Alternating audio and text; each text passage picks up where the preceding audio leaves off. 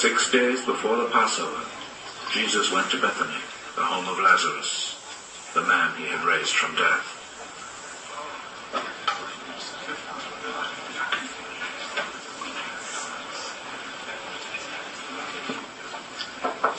They prepared a dinner for him there, which Martha helped serve.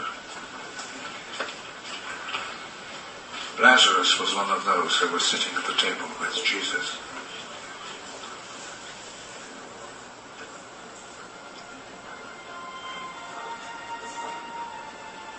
Then Mary took a whole pint of a very expensive perfume, made of pure nard, poured it on Jesus' feet, and wiped them with her hair. The sweet smell of the perfume filled the whole house. One of Jesus' disciples, Judas Iscariot, the one who was going to betray him, said, "Why wasn't this perfume sold for 300 silver coins? And the money given to the poor." He said this not because he cared about the poor, but because he was a thief. He carried the money bag and would help himself from it. "Leave her alone. Let her keep what she has for the day of my burial. You will always have poor people with you, but you will not always have me."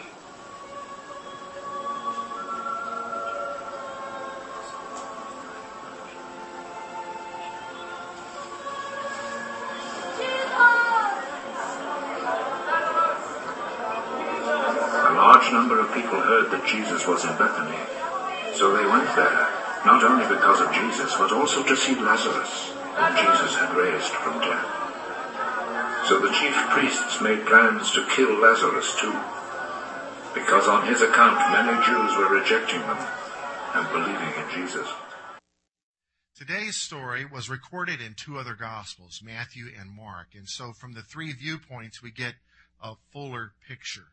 You know, if there was going to be an accident out here on 377 today, let's say 3 people witnessed it and they were asked to give a description. One person may say, "Man, the black car drove out in front of the gray truck."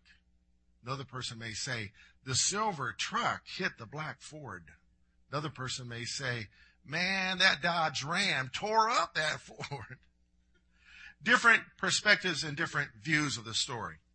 The story happened in Bethany. John 12 says that it happened 6 days before Passover. Matthew 26 and Mark 14 say that it happened 2 days before Passover. What's the discrepancy? Well, it's easy to understand if you understand Passover is a feast day, but it's also a festival week. So 2 days before the festivities began, this event happened, but 6 days before the actual day of Passover, when Christ was going to be taken to the cross. So does that make sense? It did not happen at the house of Martha and Mary. According to Matthew and Mark, it happened in Bethany, their town, at the house of Simon the leper. Now, in the Bible, you got to get your Mary straight. There's Mary Magdalene. There's Mary, the sister of Martha. There's Mary, the mother of Jesus. There's Mary, the mother of a couple of the disciples. And there's also some Simons. There's Simon that Jesus surnamed Peter.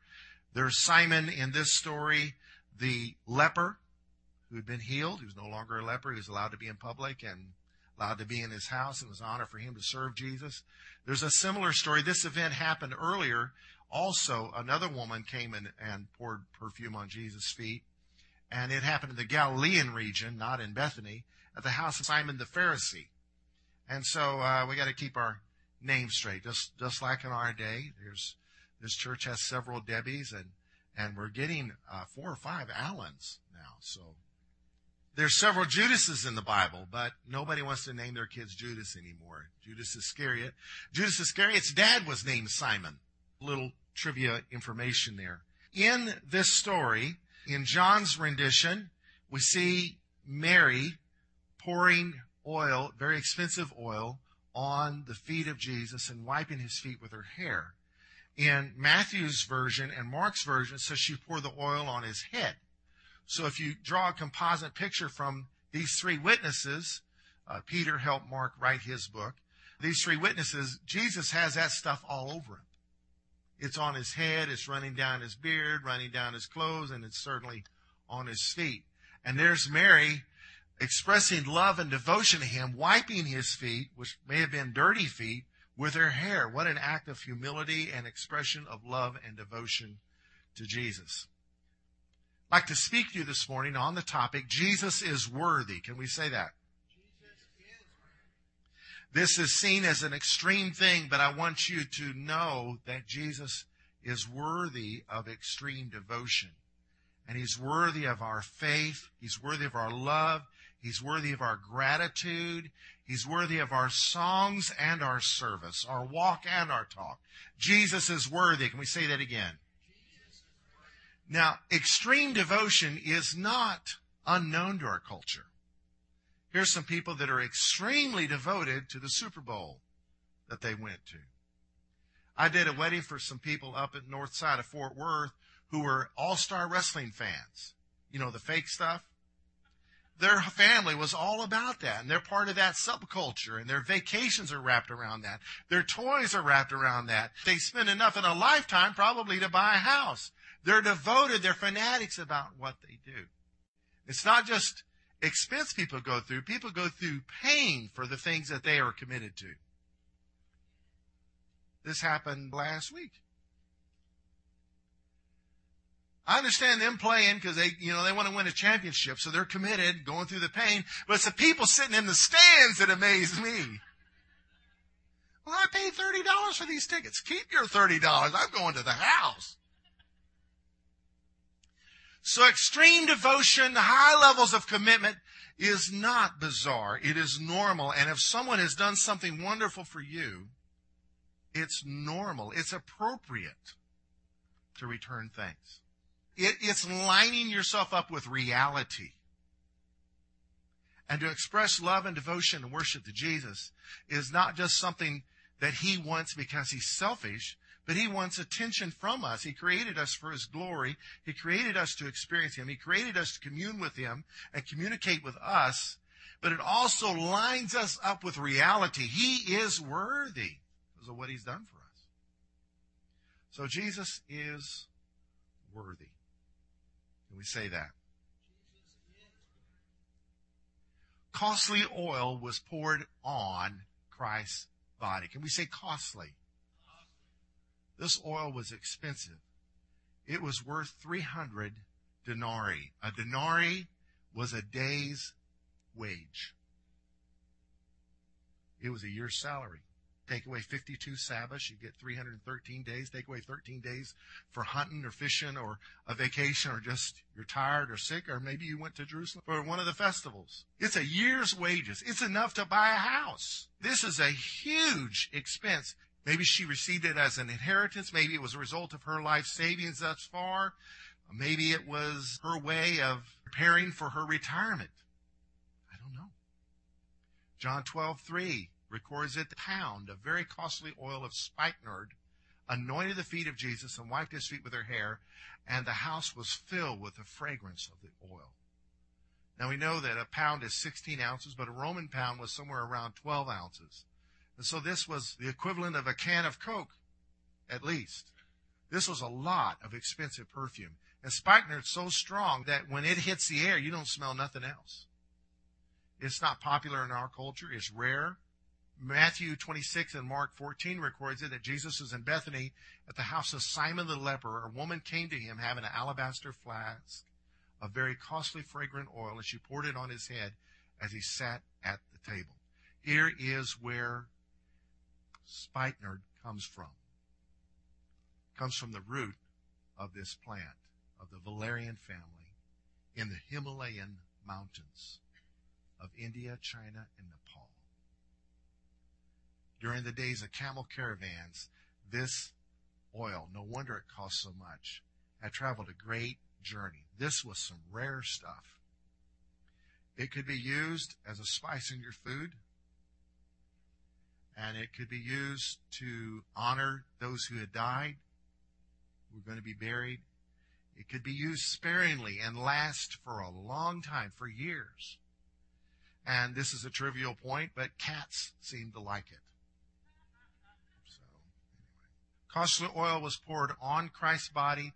Priceless life would pour from Christ's body. She poured her costly oil on his body, his feet, and his head, and wiped his feet with her hair. And he, 6 days later, would begin to pour his priceless life from his body.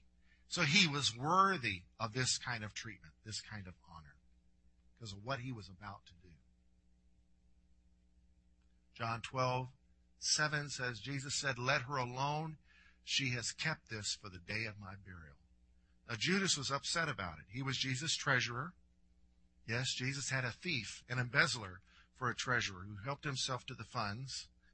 This was a year's wages. She could have given this to us. We could have sold it, and we could have helped the poor. He didn't care nothing about the poor. He wanted to line his pockets. Matthew 26 says, Jesus said, "For in pouring this fragrant oil on my body, she did it for my burial." Mark 14, verse 8 says, "She has done what she could. She has come beforehand to anoint my body for burial." Now keep in mind, this is 3 different witnesses relating what they remember. The point is, this was something she had set aside for his burial. How did she know about his burial? How did she know? Well, we see her sitting at his feet 3 different occasions in the Gospels. There's the time Mary and Martha had Jesus over for lunch, and Martha's working hard in the kitchen, and Mary's doing what? Sitting at his feet. And Martha's upset. "Jesus, tell my lazy sister to come help me." Jesus said, "Martha, Martha, you're concerned about many things, but Mary's chosen the best thing." So she had some insights. When he came to raise Lazarus from the dead, before he raised him from the dead, Mary ran out to him and fell at his feet. And here again, she's at his feet. During her times with him, he was their friend. He visited their house numerous times. I am sure he communicated to her the things he communicated to the disciples, and she got it. Meanwhile, they didn't. Things like, "Destroy this temple, and in 3 days I will raise it up." She knew what that meant. A little while later in this chapter, he's going to say, "If I be lifted up, I will draw all men unto me," talking about the death by which he would die. So here's one person in the room who had a grasp of what he was about to go through. She had a clue. And so she was motivated to give him honor before he died. In the 60s, there was a Southern gospel song. "Why don't you give me them flowers while I'm living? Why don't you bless me while I can enjoy them while I can?" It's a song about blessing people while they're alive. How many memorial services have you been to where you've heard people say very kind things about the person that's deceased, and you wonder, did they get to tell him that when he was alive? I mean, this is a sidebar. This isn't the point of the sermon, but the people you love and care for need to know it, need to know how grateful that you are for them. "Well, I told her I loved her the day I married her. If I change my mind, I'll let her know." So here she was expressing love to the one who, when he would die, would break the hearts of everyone in the room, including Judas. His heart got so broken he went and killed himself. But this event did a number on Judas. According to Matthew and according to Mark, at the end of this story, he leaves the room and goes and makes a deal with the priests. The 30 pieces of silver. He's going to betray him. He steamed about the 300 denarii. So I don't know, maybe this pushed him over the edge. Who knows? Point is, God's will was done. And Jesus is worthy. All right, costly oil was poured on Christ's body. Priceless life would pour from his body. Receiving his life places us in his body. Ephesians 5:30 says, "We are members of his body, of his flesh, and of his bones." Tell your neighbor, "Hello, Jesus." We are his hands and his feet. We're not the head. We're just part of his body. We're the community of believers that are here to express. A body is the instrument of expressing life. When your body dies, your life ceases to be expressed. The body is an instrument for expressing life. And we are on the earth to express the life of Jesus. He's the head, we're the arms, the feet, the fingers, the toes, the body to serve his purposes. 1 Corinthians 12 says it like this: now you are the body of Christ, and each one of you is a part of it. 1 Corinthians 12:27. So costly oil was poured on Christ's body. Priceless life would pour from his body, receiving his life, the benefits of his life. Faith in what the blood paid for us places us in his body, and giving to the poor flows through his body. Now, some would think these verses downplay ministering to the poor. The poor you have with you always, he said. Mark 14:70, Mark remembers that he added this statement: whenever you wish, you may do them good. So ministering to the poor is important. In Matthew 25, he talks about Judgment Day, when the king will answer, verily, as I say unto you, inasmuch as you have done it to the least of these my brethren, you have done it unto me. Meaning you fed the hungry, gave drink to the thirsty, housing to the homeless, you visited the sick, you visited those in prison.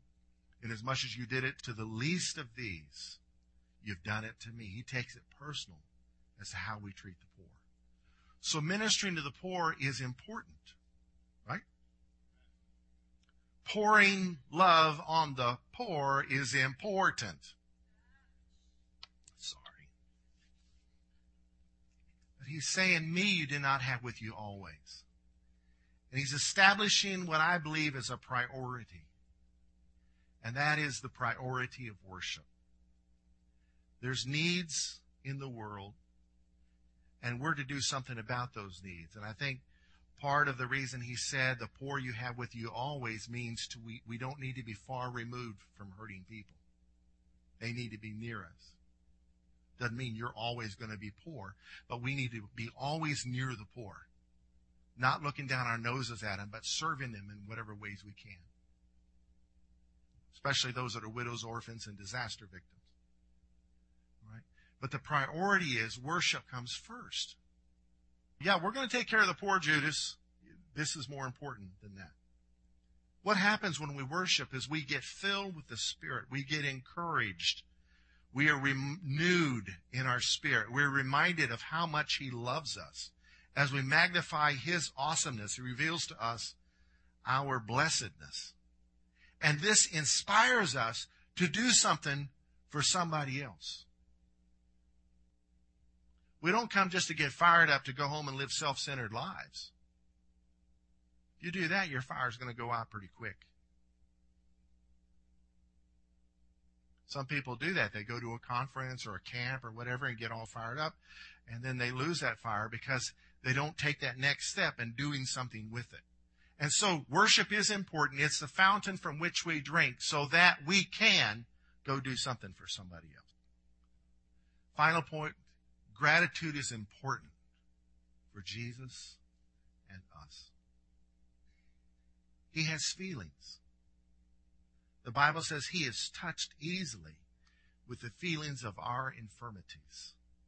We have not a high priest, Hebrews says, that cannot be touched with the feelings of our infirmities. He is sympathetic to us. He is compassionate. He knows what it feels like to be human. He knows what it feels like to be abandoned and betrayed.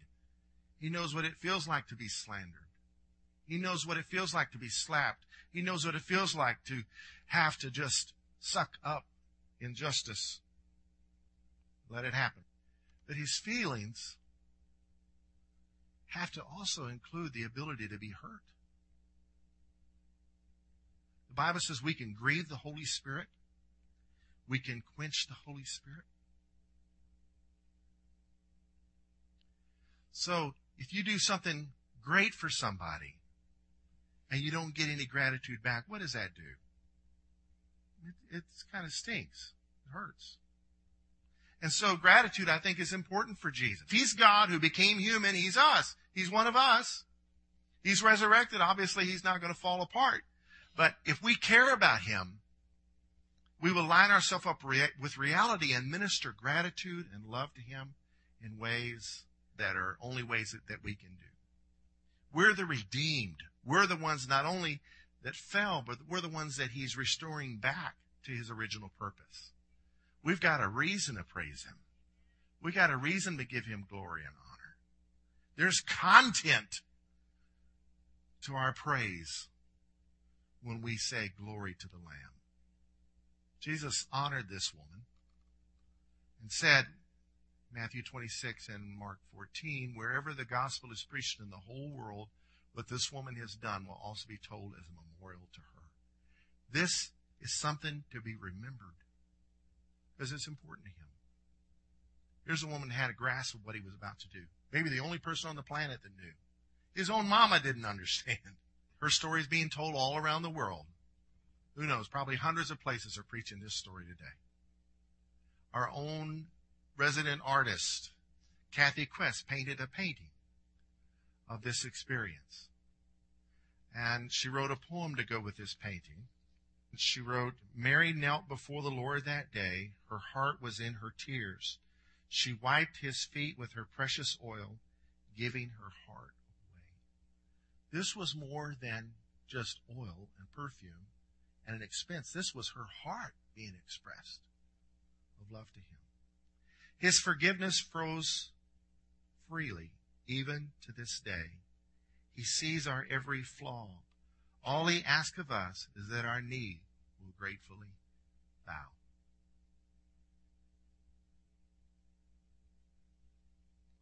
This story isn't the first time that this kind of thing happened to Jesus.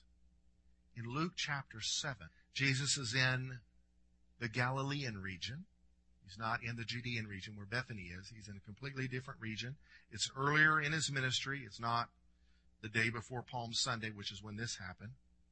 It talks about a woman in the city who was a sinner, knew that Jesus sat at the table in a Pharisee's house. The Pharisee was named Simon. And she comes in this house and brings in an alabaster flask of oil and stood at his feet behind him weeping. So it was customary in that day sometimes to feast by laying down, kind of on a couch or a chaise lounge or a mattress or pad of some sort. And you didn't have your feet by the table. Your feet was away from the table. Your feet could get dirty and nasty in that culture of horse-drawn transportation without poopy bags. The streets could get nasty, and so you would keep your feet away from the table, and oftentimes a guest of honor, his feet would be washed by the house servant. Well, in this case, Jesus' feet weren't washed, and this woman comes in, stands behind him with this flask of oil, and she's crying, and she begins to wash his feet with her tears. So she's kneeling at his feet, and she wipes them with the hair of her head, and she kissed his feet and anointed them with the fragrant oil. So she washes his dirty feet with her tears and then anoints his feet with this fragrant oil. And the Pharisee was indignant and thought within himself, if this man was really a prophet, he'd know that this is a nasty woman touching him. He wouldn't let this happen. Verse 40 of Luke 7, Jesus answers his thoughts and says to him, Simon, I have something to say to you. And Simon said, say it. He said, there was a certain creditor who had two debtors. One owed 500 denarii. That's worth 500 days' wages. And the other 50 days' wages. So one debt is 10 times more than the other debt. And when they had nothing with which to repay, the creditor forgave them both. Tell me, therefore, which of them will love him more? Simon answered and said, I suppose the one whom he forgave more. Then he turned to the woman and said to Simon, do you see this woman? I entered your house. You gave me no water for my feet, but she has washed my feet with her tears and wiped them with the hair of her head. You gave me no kiss, but this woman has not ceased to kiss my feet since the time I came in. You did not anoint my head with oil, but this woman has anointed my feet with fragrant oil. Therefore I say to you, her sins, which are many, are forgiven, for she loved much. But to whom little is forgiven, the same loves little. Then he said to her, your sins are forgiven. What another story. She was grateful because of his forgiveness. And so it is in our lives. Those who have been redeemed from a whole lot of stuff, man, they really love the Lord. And those not so much, they can kind of be reserved in their love for the Lord. But I want to suggest to you that salvation is a two-part thing. There's being saved out of something and being saved from something. There's redemption and prevention. We all should be grateful. Grateful that I've been forgiven of great sin. Grateful that I don't have scars from great sin. We all have a reason to praise Him. Those of us who've been saved out of sin's crap, and those of us who've been saved from a lot of sin's crap. The Bible doesn't use so polite a language. King James says dung.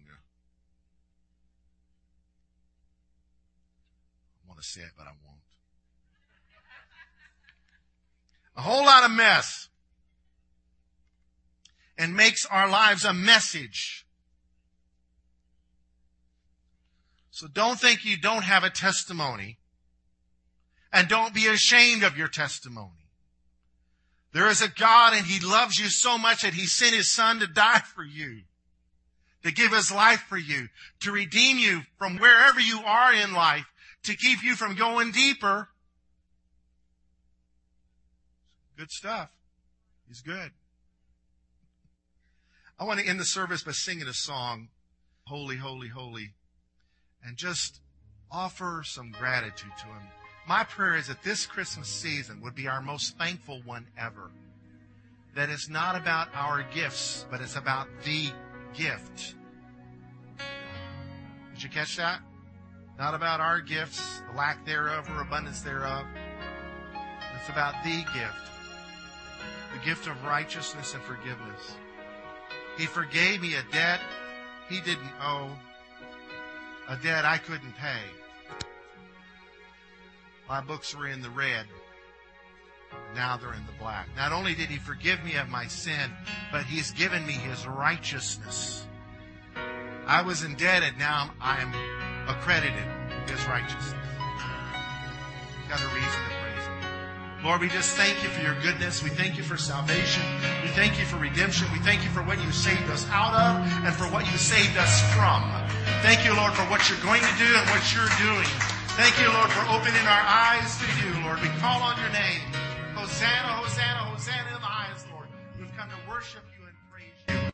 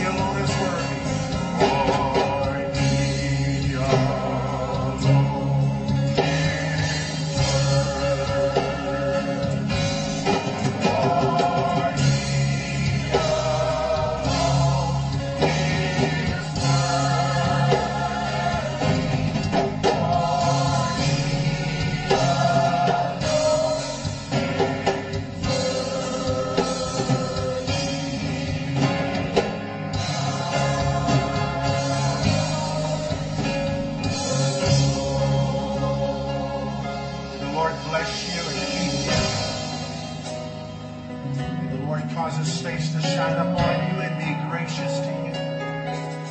May the Lord lift up his countenance upon you and give you his peace, his revelation of all that you have to be grateful for.